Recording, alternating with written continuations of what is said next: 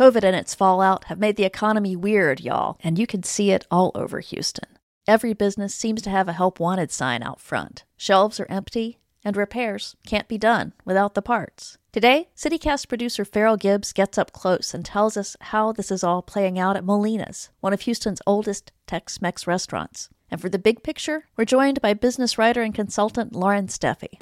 What is going on with the economy?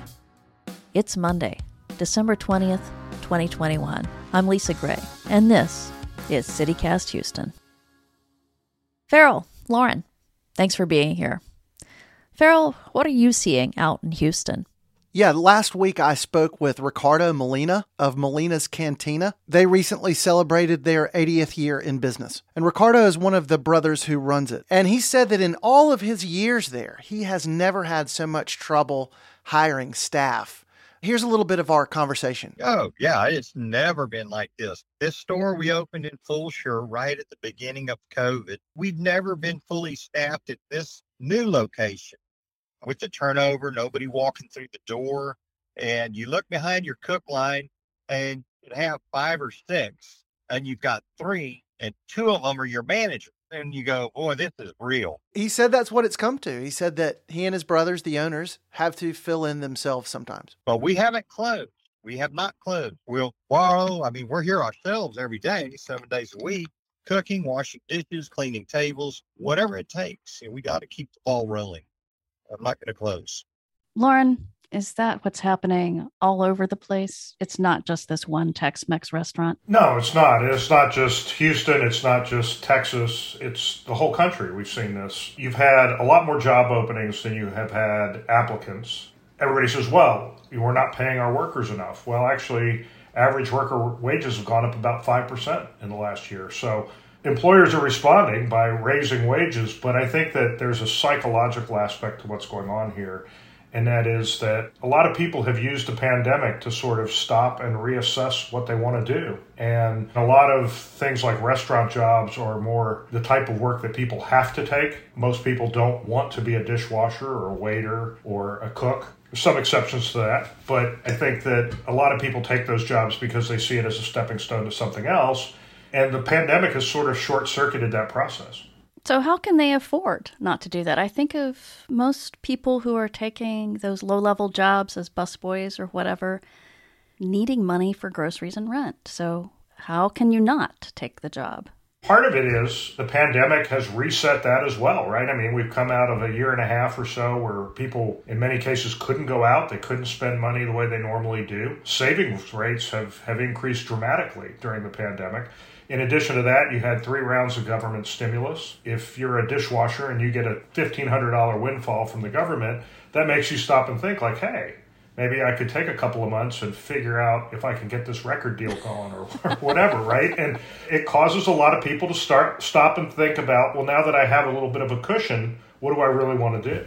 Oh, so you think we're going to see a lot more tiny businesses popping up? No, we already are. You're seeing a huge rise in entrepreneurship. The Small Business Administration has put out some stats on really a record year for business startups and things like that.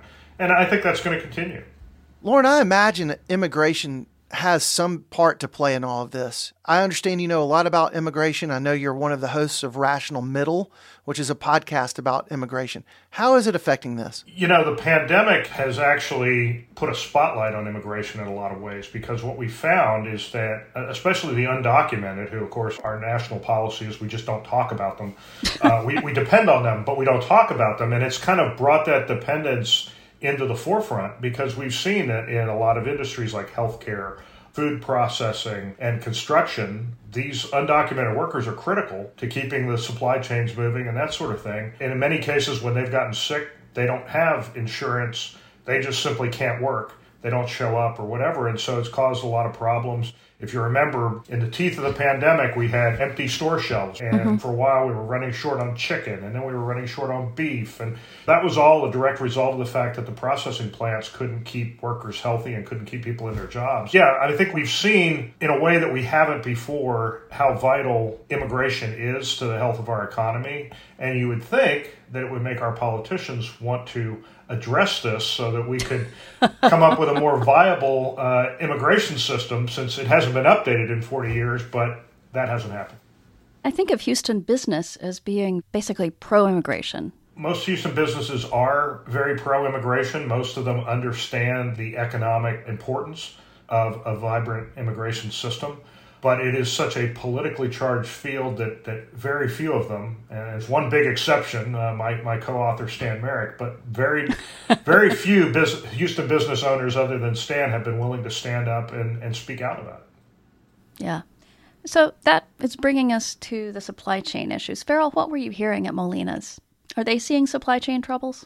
They are, unfortunately. And what's surprising to them is it's items that they've always been able to get that are standard, like stock pots, 10-gallon stock pots. They can't get those. They're on back order. Here's Ricardo Molina a little bit more on that. Monday, our main grocery supplier will send a list of things that are out, probably 4 or 5 different things. The company had 20 American cheeses in stock when this thing first hit. When they start bringing it back, they're not bringing back 20 items. They may bring back 5. He says that's affecting the customers. The forks y'all use are not in stock. They're out of stock. The plates you use are out of stock. It's just all the time you're having to scramble.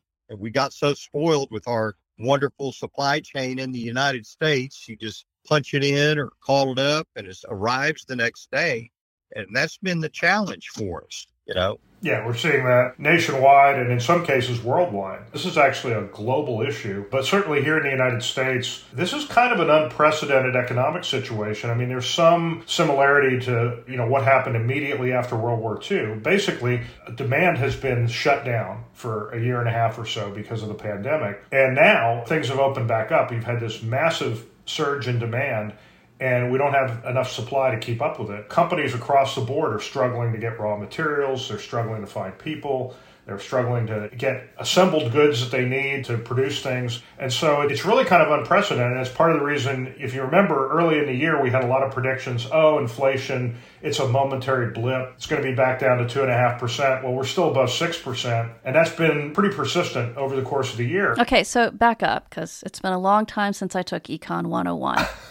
How are shortages related to inflation? Well, so when there's fewer products, they are more in demand and people are willing to pay more for them, so prices go up. Okay, I got it. It's kind of like if you want a rare book, you're going to pay more for it than you will if you go to Amazon and buy the latest paperback, right? So, Lauren, if I'm Ricardo Molina and my restaurant needs drinking glasses and all the other restaurant owners are trying to get drinking glasses, the prices for glasses go up? Prices for glasses go up because the people who make the glasses are having a hard time getting the raw materials, so those are costing them more. It's costing more to transport goods because there are fewer trucks and fewer truckers on the roads. And they may not be able to get people in the glass factory to actually make the glasses, and they're basically having to cut their production. And so this just adds cost in all along the chain, and it ultimately ends up with you and I when we pay that tab at the dinner table. So my enchilada plate is going to cost more. Exactly. I should expect that. Exactly. Oh, man.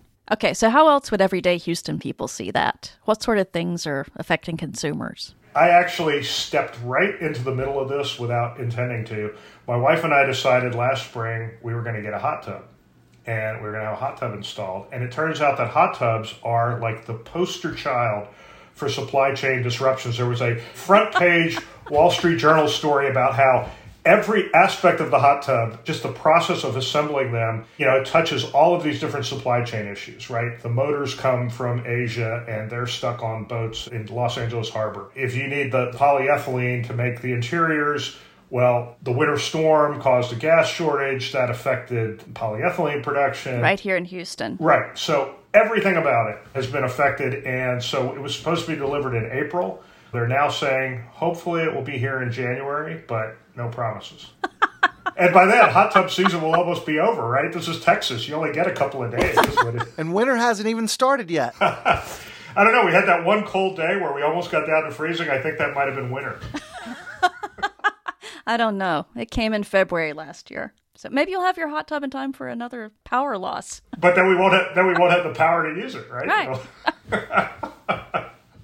Lauren, what do you think happens next with Houston's economy and businesses like Molina's? I just think that it's a really unprecedented time, and I think a lot about how we're going to come out the other end of this. And I think that it's forcing a lot of companies to rethink their own work environments, how they make work appealing to people. I think young people, especially those who have been through the financial crisis of 2008 and now through this, are looking at jobs and careers in a very different way than we did. And so I think there's going to be a psychological reassessment of work. So how do you mean? How did we look at it when you and I were graduating in the 80s and 90s, and how are millennials looking at it? We came out of school in Reagan's America, and it was all about produce, right? And we went out and we got jobs and we worked really hard and we ignored our kids. And our parents were still disappointed in us. And it was all about getting ahead, making money. And I think for kids today, that is less of an emphasis. They're more about work-life balance. They want greater flexibility. More people are working from home now, and not all of them like it, but a lot of them do. I first started working from home in the early 90s, and I have been a big fan. So I feel like I was kind of ahead of the curve on that one. But a lot of other people, people want the flexibility. They want to be able to live where they want and not necessarily be tied to a particular place because of a job. And so I think companies are going to have to figure all this out, and that has all kinds of implications. What does it mean for the real estate market in downtown Houston, for example, if all the companies only need half the office space that they currently have? They may have more employees than ever, but they may need less office space. What does that mean for the real estate market? What does that mean for the construction market?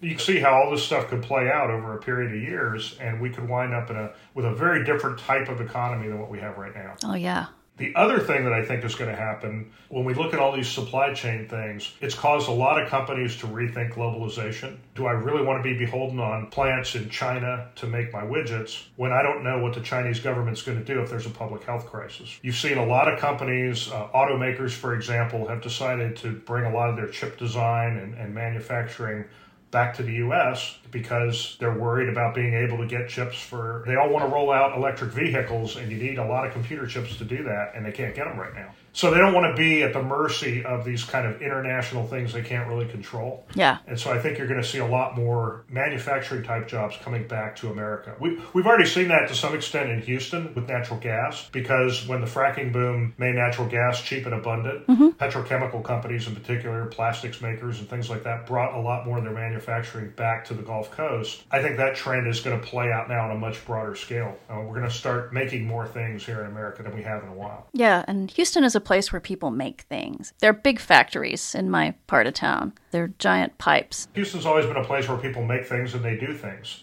They don't talk about things. That's one of the great things about Houston. So this is the upside for our economy. It's a city of doers. All right.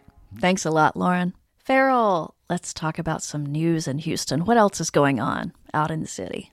Well, if you wanted to put a face on this latest uptick in COVID, there was a tweet that came out right before the weekend by Houston Mayor Sylvester Turner. I tested positive, the tweet said. There's no question in my mind that because of the vaccine and booster, my symptoms have been mild. Wait. So Sylvester Turner, mayor of Houston, has COVID. That's correct. Wow. He thought he had a sinus infection or sinus issues, and then decided to get tested. And sure enough, yes, he came down with it. And what's more, he had the vaccine and the booster. So he's going to isolate for 10 days. That's till the 27th. So what is he recommending that Houstonians do? To do like he did and to get the vaccine and the booster. And to get tested. And to get tested. That's right. That's all for today. If you don't already subscribe to the newsletter, sign up for it. It's at houston.citycast.fm. We'll be back tomorrow. See you then. Bye. All right. Woo, woo, woo, woo. I am so energetic. Woo. It's going to be so punchy. All right. I'm in my intro self. Woo.